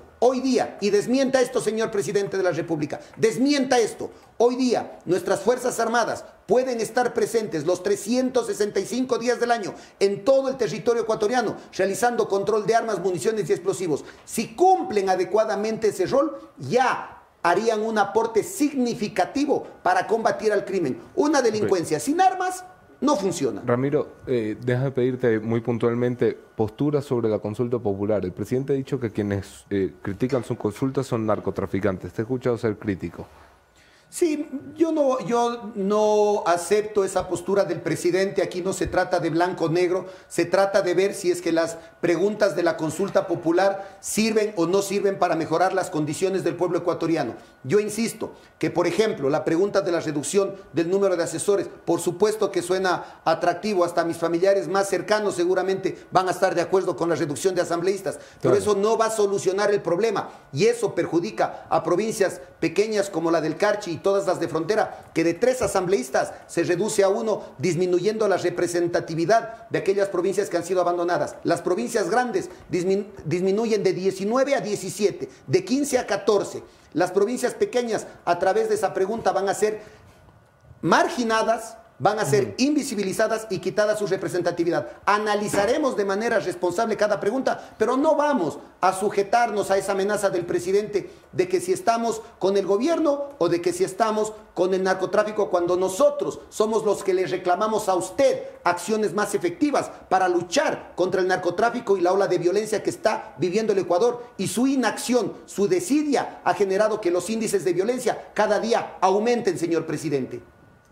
¿Escucharon ustedes? Ramiro Narváez. Gracias, asambleísta.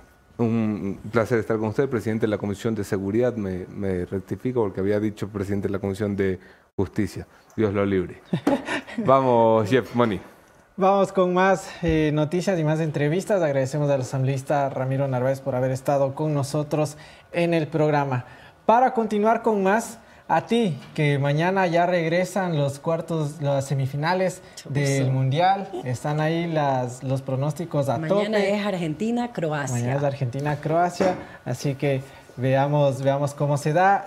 Pasado mañana será Francia-Marruecos. Tremendos partidos, y para que tú los puedas disfrutar de manera ininterrumpida, ¿dónde lo puedes hacer y con quién? Gracias a Claro, porque Claro está botando la casa por la ventana en este mes de Mundial, y con tan solamente $3 tú puedes ver los partidos del Mundial, porque te dará gigas ilimitadas en Claro Video, y en Claro Video tú puedes disfrutar de todos los partidos del Mundial. Así que ya sabes, solamente $3 si es que no te vale el Wi-Fi, si es que estás en la calle. Claro, no esperes que te falle el Wi-Fi, anda a Claro. Anda Claro, ya sabes, así es. Pones $3 y ya puedes ver todos los partidos de manera ilimitada en Claro Video.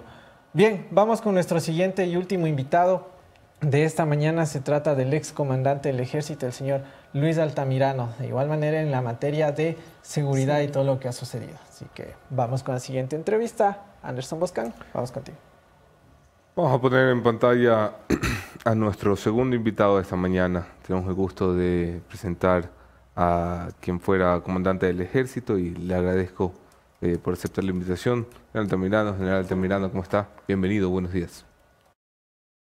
Anderson, Jeff, Mónica, buenos días. Muchas gracias por la invitación. Un saludo a todas las personas que nos ven y nos escuchan en este momento en Café La Posta. Oiga, comandante, ayúdenos a entender un poco el contexto en el que se da la conversación. Luego vamos ya a los detalles de la consulta, de los debates. Quiero entender el contexto en el que estamos. Tenemos un presidente de la República, permítame hacer una introducción, que habla de narcopolítica, de un estamento político contaminado por el narcotráfico.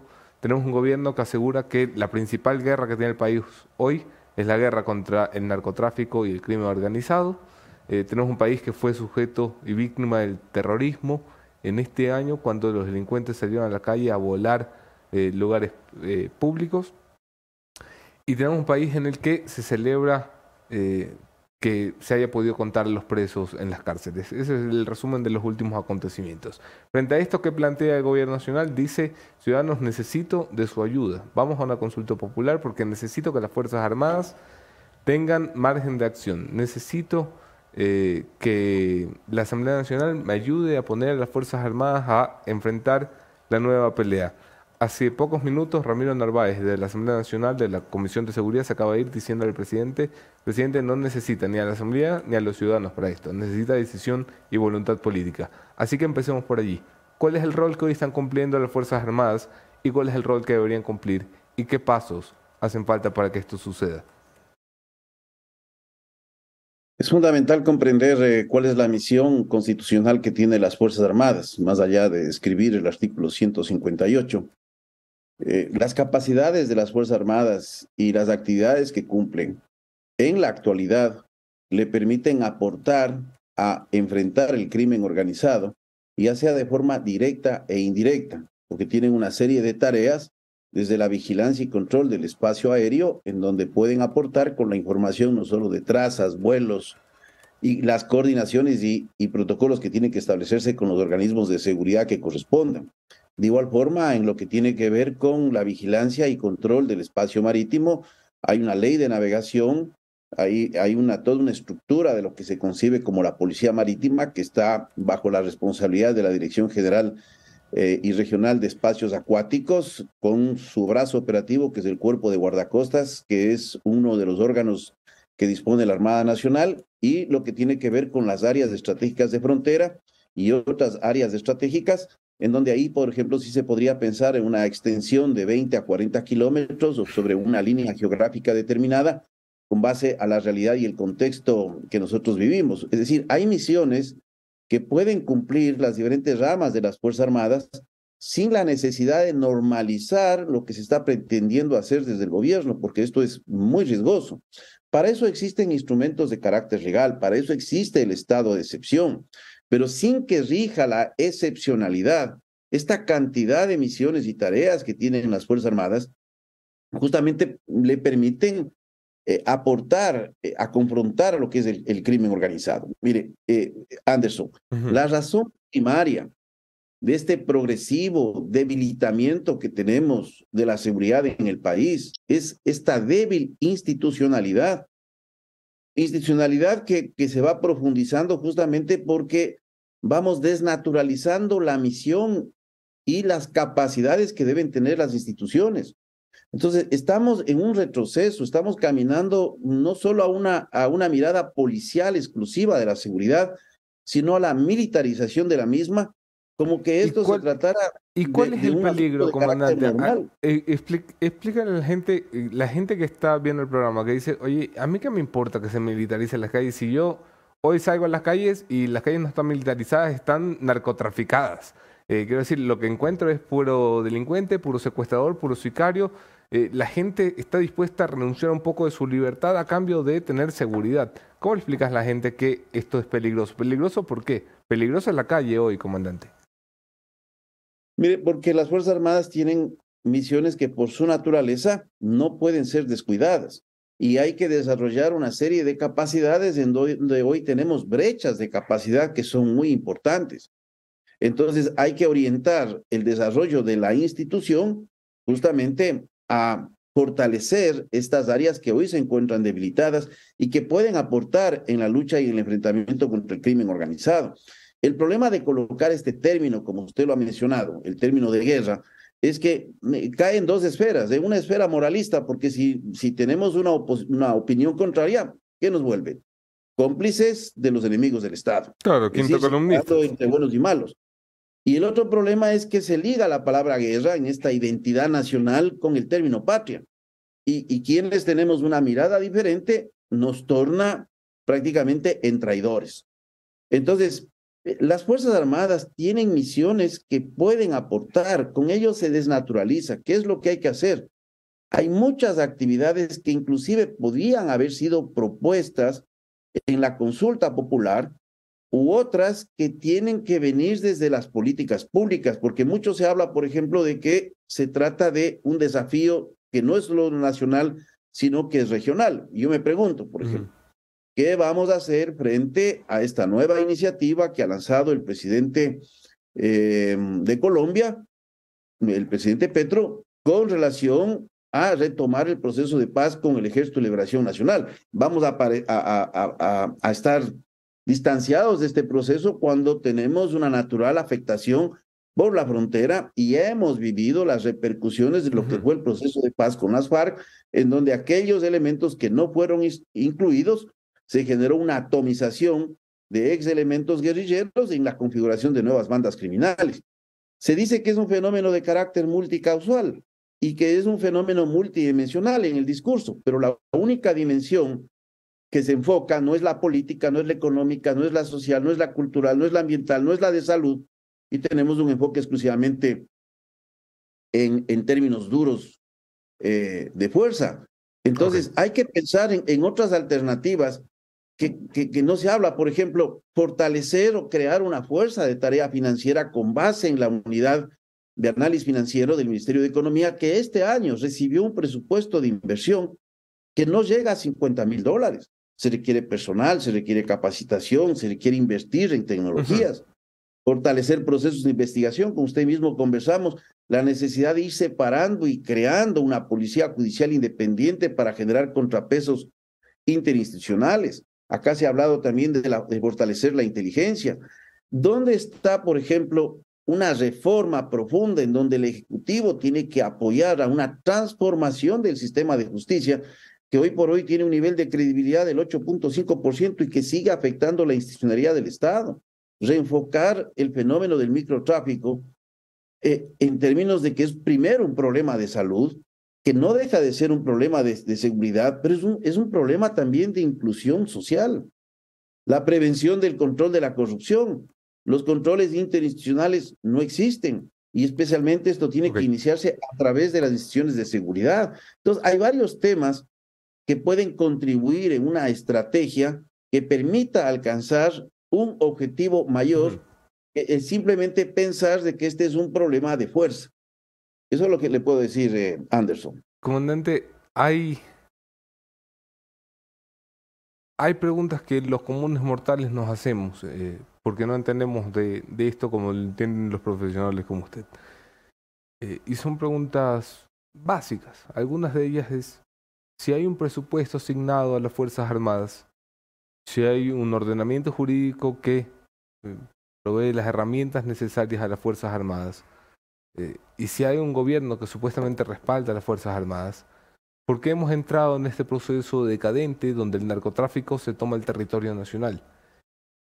¿Qué no están haciendo hoy nuestras Fuerzas Armadas con las herramientas, con el dinero y con el poder, con el apoyo y el poder político que tienen, que nos ha llevado a esta situación? ¿Dónde está la falla hoy en el sistema? Mire, cuando hablamos de asuntos de carácter presupuestario, en primer lugar hay que revisar justamente la composición del gasto presupuestario. Lamentablemente, debido a la situación propia que tiene el país, en primer lugar tenemos problemas en la ejecución del presupuesto que puede deberse a una falta de flujo de efectivo de manera oportuna. Y por otro lado tenemos una serie de mecanismos que son bastante complicados en términos de compras públicas, de lo que tiene que ver con el equipamiento y la adquisición. Y los montos no son montos altos, son montos realmente reducidos, pero es necesario realizar una verdadera transformación en las Fuerzas Armadas.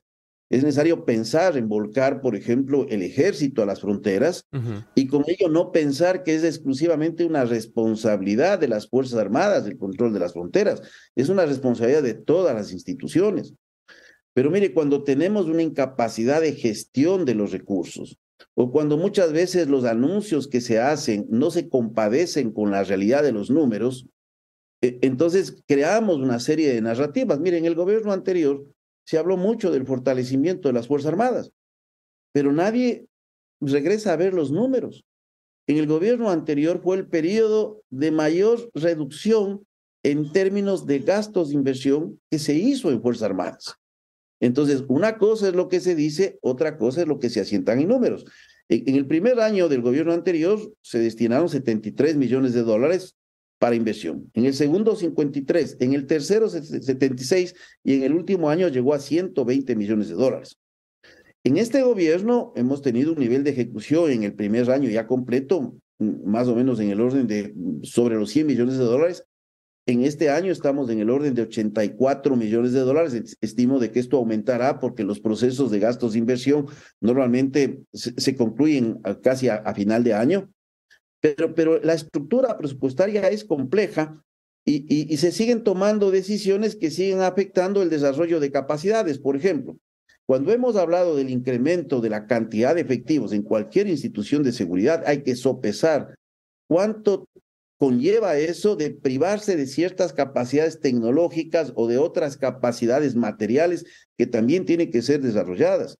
Mire, en el presente año, para ponerle datos así exactos, el Ministerio de Gobierno manejaba un presupuesto para inversión, estaba destinado en parte para la Policía Nacional, de 30 millones de dólares. En la realidad era 40, pero 30 millones de dólares estaban orientados exclusivamente para lo que es la Policía Nacional.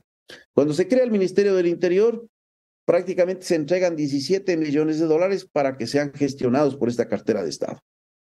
Hasta hace 10 días que revisé el presupuesto, el nivel de ejecución y el nivel de comprometimiento, que quiere decir que hay fases precontractuales que se han realizado, era del 0%. Entonces, ¿de qué gestión estamos hablando? Entonces, ahí estamos entrando en estos mecanismos de declaratorias de emergencia, porque tenemos o la falta de un flujo de recursos de manera oportuna, o por otro lado, lo que tenemos es una incapacidad de gestión adecuada. Lo propio puede ocurrir en otras instituciones de seguridad. Por ejemplo, una de las cosas que debiera trabajarse y pensarse es en una reforma del sistema de compras públicas para los organismos de la defensa y la seguridad con la finalidad de tener mayor flexibilidad, y eso es dar institucionalidad. Entonces, tenemos soluciones a los problemas actuales que en vez de fortalecer la institucionalidad, lo que hacemos es debilitar. Y una forma de debilitar es desnaturalizar el rol que tienen las Fuerzas Armadas, no entregarle los recursos que le corresponde, porque mire, hoy tenemos por lo menos la falta de 3 radares para el control y vigilancia del espacio aéreo. Uno, el radar de Montecristi. Uno en Esmeraldas, que no existe. Y otro en la frontera norte, de donde se sacó ese radar que estuvo en Montecristi. ¿Cuánto cuesta un radar con el sostenimiento operacional? Está en el orden de los 20, 22 millones de dólares. No es poca cosa. Entonces hay que fortalecer, hay que dimensionar el tamaño de las Fuerzas Armadas a las necesidades, porque si se crece de una forma inorgánica, lo que sucede es que de repente el gasto de personal aumenta y los gastos generales para sostenimiento, para operación o para inversión disminuyen de forma notoria. Entonces, son cosas que tienen que ser analizadas en el nivel político. Tiene que haber directrices de la propia Secretaría de Seguridad Pública y del Estado, tanto al Ministerio de Defensa como al Ministerio del Interior. Pero estas cosas no existen. Y hemos conversado con usted de un incremento desproporcionado, por ejemplo, de la Policía Nacional, que va a tener consecuencias gravísimas a futuro por el asunto de que el presupuesto del Estado se va a ver mermado en términos de inversión. Hoy no tenemos ni siquiera para cubrir gastos generales o gastos corrientes en la Policía Nacional. Si uno revisa el presupuesto, el 94.5% se ve en salarios, 4% en gastos generales que no son suficientes. Por eso tenemos una policía que pide desde combustible a los municipios y apenas el 1% de egresos de capital que ni siquiera han podido ser gastados en su totalidad. Estamos hablando de un 60-70%. Entonces, es un problema que hay que verlo de forma holística. No podemos pensar que la solución a esta situación que estamos viviendo es exclusivamente utilizar a las Fuerzas Armadas como que se trataran de la solución o la panacea para todos los problemas que tiene el país. Y como le digo, hay otros aspectos que también tienen que ser revisados y que tienen que ser tratados de una política integral, que yo le digo, no puedo opinar mucho de esto, porque debe haber una versión pública de este Plan Nacional de Seguridad Integral. ¿Cómo está, comandante? Eso hay que conocer. Le saluda Mónica Velázquez. Comandante, las Fuerzas Armadas son más útiles en las fronteras, justamente donde entran las drogas y las armas, o en las ciudades donde éstas generan violencia y muertes. Todo depende del contexto, pero no es natural el empleo de las Fuerzas Armadas haciendo una serie de patrullajes y funciones que le corresponde a la Policía Nacional. Se puede hacer en estas situaciones de crisis, pero también hay que tomar en cuenta que las Fuerzas Armadas tienen una prerrogativa legal muy importante, que es justamente la capacidad del control de armas, municiones, explosivos y accesorios. Y con esto se puede tener también la presencia en las ciudades. Pero la labor primordial, fundamental, está justamente en ese control de esta soberanía que ha sido altamente violada, porque la soberanía no se expresa solo en las fronteras. Cuando en la introducción que me decía Anderson, sobre el asunto del censo penitenciario. Bueno, yo no me alegro mucho porque es lo normal que un país sepa cuántos presos tiene y cuál es su condición y su nivel socioeconómico, cuál es su edad y todo lo demás. Eso es lo normal. Claro. Pero, ¿qué significa eso? Que tenemos débil institucionalidad. ¿Y qué queremos hacer ahora? Seguir ahondando el problema de la débil institucionalidad. Mire, muchas personas, Mónica, que opinaban lo contrario al empleo de las Fuerzas Armadas, cuando se hizo la propuesta de la enmienda del 2015, hoy están del otro lado. Es decir, no analizamos con argumentos, no analizamos o no escribimos las ideas con fundamentos, sino simplemente tenemos posiciones de carácter político dependiendo del personaje. Aquí lo que hay que analizar es que este es un gobierno que tiene una fecha de finalización. Entonces mañana pensemos con estas atribuciones legales que se piensan dar, qué es lo que puede ocurrir cuando ni siquiera el término crimen organizado tiene una definición internacionalmente aceptada. Si uno revisa a través de las diferentes convenciones y lo que ha descrito la Organización de las Naciones Unidas, el crimen organizado tiene ciertas características, pero no tiene una definición clara, porque tiene también implicaciones de carácter político, sin que el crimen organizado busque captar lo político. Y aquí mismo en el país se han hecho acusaciones en donde hasta ahora no encontramos ningún procesado de que en las protestas recientes hubieron dineros de narcotráfico. Entonces, mire las implicaciones que podríamos nosotros involucrar en términos de la protesta social relacionados con el crimen organizado. Dependiendo del gobierno de turno, podría utilizarse este recurso legal de una forma no adecuada. Por eso hay que fortalecer las instituciones. Si esa fuese la solución, mire, yo solo quiero ponerle un ejemplo. Hay en Europa de 3.000 a 5.000 organizaciones criminales que están ligadas al narcotráfico, al microtráfico y otro tipo de delitos. Sí, y justamente... Pero la respuesta que ha dado Europa no es militarizar, sino fortalecer las instituciones. Correcto, y justamente a eso quiero ir. La vocera del gobierno, Karen Sichel, asegura que por años nos han dividido al país con odio, ¿no? Que el país merece mucho más que eso.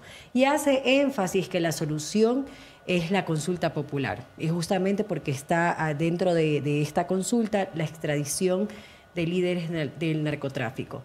Comandante, usted ha sido muy crítico con el gobierno en materias de seguridad. Yo quisiera saber si usted impulsaría el no a la consulta. Mire, no, las cosas no pueden estar en blanco y negro. Depende justamente de las preguntas. Yo no tengo ninguna oposición con respecto, por ejemplo, a los procesos de extradición. Pero debemos recordar una cosa. Esto parte, en primer lugar, de aceptar como ecuatorianos de que nuestras instituciones han sido incapaces de dar una respuesta en el marco legal y en la norma que rige en nuestro territorio. Porque lo que estamos aceptando es que nuestro sistema de justicia no es capaz no solo de aplicar penas, sino también nuestro sistema el SNAI, de poder hacer cumplirlas. Y tenemos una serie de argucias legales y hemos visto esto en la prensa a diario. Entonces partamos de eso. Hay que fortalecer los procesos de institucionalidad, pero no pensemos. ¿Y usted cree que esta a través de la extradición vamos a resolver los problemas? Porque no estamos entendiendo cómo funcionan las organizaciones criminales actuales. Ok, ¿usted cree que a raíz o a partir de esta consulta popular vaya a disminuir la crisis de violencia que vive el país? No, porque no están entendiendo cómo funcionan las organizaciones criminales en la actualidad. Esto no se trata de que corta la cabeza y el cuerpo ya no trabaja. Las organizaciones criminales se diferencian de las redes criminales. En las redes criminales existen nodos. Estos nodos contratan servicios, se terceriza servicios. Cuando uno de estos nodos es afectado en donde se basa en relaciones de confianza, en los nodos no existen transacciones de violencia. Normalmente, lo que existe en transacciones de violencia son en las organizaciones criminales, como parte de un sistema de mantenimiento de disciplina y también de control del territorio o de confrontación frente a otras organizaciones que compiten por esos espacios. En cambio, en las redes criminales, en estos nodos se dan por relaciones de confianza, en servicios que se prestan, y lógicamente pueden existir expresiones de violencia en un momento determinado. Entonces, es muy difícil pensar que cortando la cabeza de una organización, el problema desaparece. Mire, yo quisiera hacerle referencia porque siempre hay que ver la historia. ¿Qué es lo que pasó, por ejemplo, con la intervención que se ha dado en México? Y aquí hay algo muy interesante en palabras del propio expresidente de México, Vicente Fox, quien estuvo entre el 2000 y 2006 y que participó inicialmente en una de las iniciativas de confrontar con la fuerza exclusivamente las actividades del crimen organizado.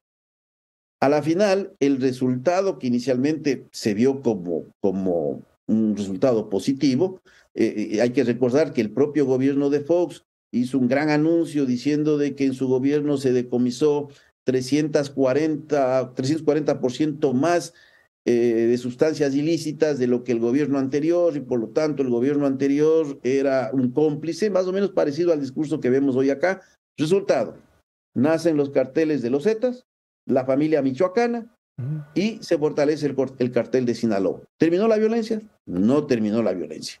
Comandante. Y hoy el Vicente Fox menciona justamente esto, la necesidad de repensar en una política de drogas más allá de lo nacional, en lo regional y en el plano internacional.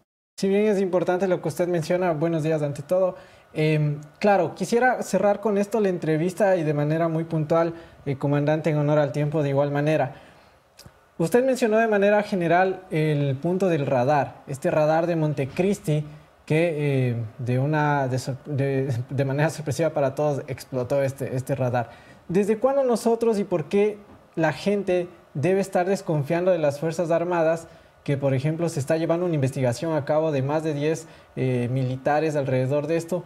¿Por qué nos tienen debatiendo esto? Es decir, ¿desde cuándo la desconfianza hacia las Fuerzas Armadas han determinado en situaciones como estas del radar, por ejemplo, que sean el principal foco de atención?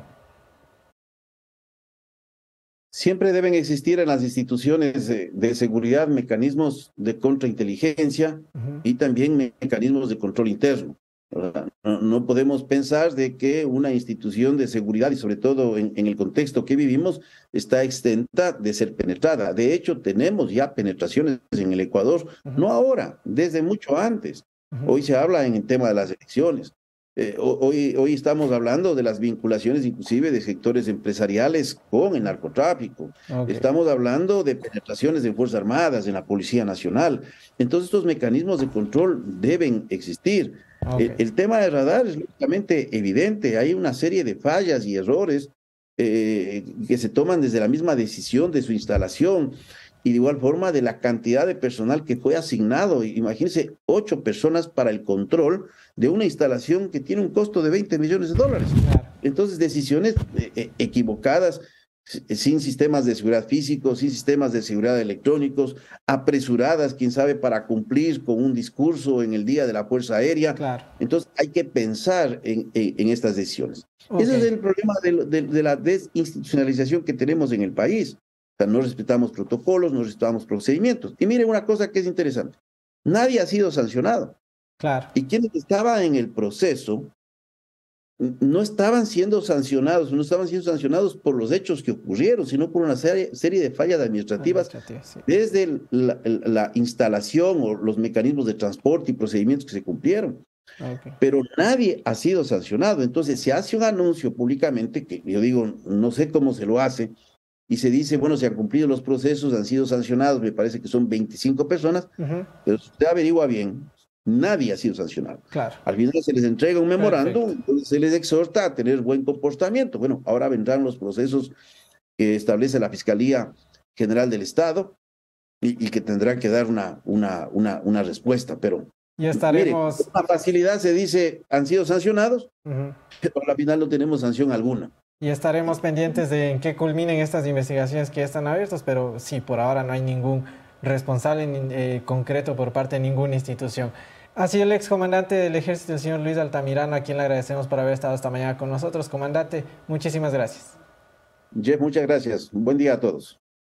Ok, pudieron ustedes escuchar las reflexiones del comandante respecto al ámbito de la inseguridad y todo lo que conlleva este aspecto en general. Vamos a ir con el último segmento del programa, la conclusión de Anderson Boscan. Bienvenidos todos, esto es El Punto Final.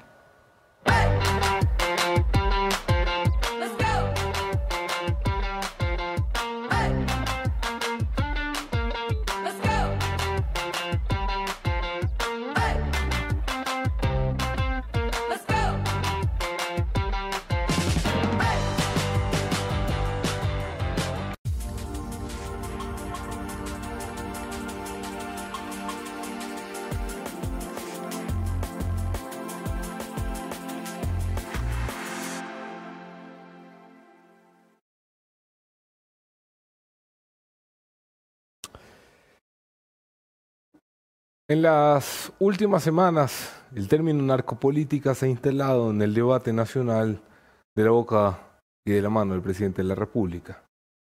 Y cuando uno piensa en narcopolítica, piensa en cosas ajenas a este país. Y por supuesto, cuando el gobierno habla de narcopolítica, siempre quiere decir los otros. Presidente, ¿quiere usted ver narcopolítica? Convoque un gabinete ampliado. Convoque su gabinete. Yo lo reto, presidente. Si usted quiere ver narcopolítica, convoque a los que han mantenido sin sanción, a los que dañaron al radar para luchar contra el narcotráfico. Fue usted a instalar y que 24 horas más tarde apareció dañado y que un año después no tiene un solo responsable. Un radar custodiado por las Fuerzas Armadas del Ecuador. ¿Quiere usted ver narcopolítica, presidente? Pregunte dónde están los narcogenerales. Llame a sus amigos en la embajada americana y dígale, oiga, usted dijo que había narcogenerales. ¿Me puede por favor pasar los nombres? Porque es muy importante para el Ecuador. ¿Quiere usted hablar de narcopolítica, presidente? Convoca a su ministro Diego Ordóñez. Oye, Dieguito, ¿qué haces tú mensajeándote con narcotraficantes? Oye, Dieguito, ¿tienes tu comunicación con los carteles? ¿Quiere usted hablar de narcopolítica, señor presidente? Pregúntele a sus ministros. ¿Cómo así? ¿Cómo así? La inteligencia policial dirigida por el señor Mauro Vargas disponía los cambios de los presos para que haya traslados de celdas en las cárceles. Y repetía los nombres. Cerca de 200 nombres en documentos que mostraremos próximamente, para dejar espacios y cupos libres a merced del crimen organizado. ¿Quiere usted hablar de narcopolítica, señor presidente? Explíquele al país por qué solamente han tocado un pabellón de 12 en la penitenciaría. ¿A quién le tienen miedo? ¿Quiere usted hablar de narcopolítica? Explíquele a este país por qué hacen requisas solamente cuando les dan permiso. ¿Por qué las requisas no son a diario? ¿Quiere usted hablar de narcopolítica? Explíquele al país cómo entran las armas a las cárceles. ¿Quiere hablar de narcopolítica? Explíquele por qué en este país solo se coge droga y nunca se cogen los narcotraficantes que la envían. ¿Quiere usted hablar de narcopolítica, presidente? Convoque a sus colaboradores y tengan una reunión a puerta cerrada, porque la narcopolítica también está entre ustedes. Hasta aquí, señores. Y esta ha sido la conclusión de Anderson Boscan, que como siempre y todas las mañanas llega gracias a Colasil. Recuerda que llegó Colasil desde Europa nada más y nada menos que con 10 patentes mundiales. Si te ven los huesos o las articulaciones, quieres tener uñas fuertes, o una piel única como la de Jeff. Recuerda que debes consumir Colasil porque lo que ves aquí y escuchas cada mañana no es colágeno, es el mejor generador de colágeno. Suena como colágeno, pero es el mejor generador de colágeno. Así que ya sabes, consume Colasil. ¿Y quiénes también tienen que consumir Colasil? Las personas que nos ven desde la ciudad de Guayaquil. Desde Guayaquil, así es. Guayaquil presenta su aplicación Mi Muni, una app donde podrás acceder a servicios municipales, reportar incidentes en tu sector, información sobre obras, inscribirte en programas municipales y enterarte de todo lo que sucede en la ciudad. Descarga ya la app Mi Muni en App Store o en Google Play. El bienestar de la gente se siente primero en Guayaquil. Así es. Ok, de esta manera cerramos el programa de esta mañana. Anderson Boscan. Hasta aquí. Este ha sido el regreso. El equipo completo. Mañana en Café La Posta, Anderson Boscan, Mónica Velázquez, Jefferson Sanguña, Chamaría, Piedrita, el Nando, la Ale que me trajo el peor café que me he tomado en la vida. Sí, el café no tenía... El peor café que me he tomado en la vida. Azúcar. Es agua con azúcar, agua sucia con azúcar. Pero esto fue Café La Posta. Con mucho cariño, estamos de vuelta. Es que está sin olfato y sin gusto. ¡Oh, cuidado! Estamos de vuelta. Yo sí perdí, aquí, 2 días. Estamos aquí para decir lo que otros callan. Estamos aquí para ser incómodos. Estamos aquí para hacer una espinilla en el trasero de los políticos. Gracias por ver Café La Posta, por compartir, por suscribirse. Chau, chau, chau. Muchas gracias. Chau, chau.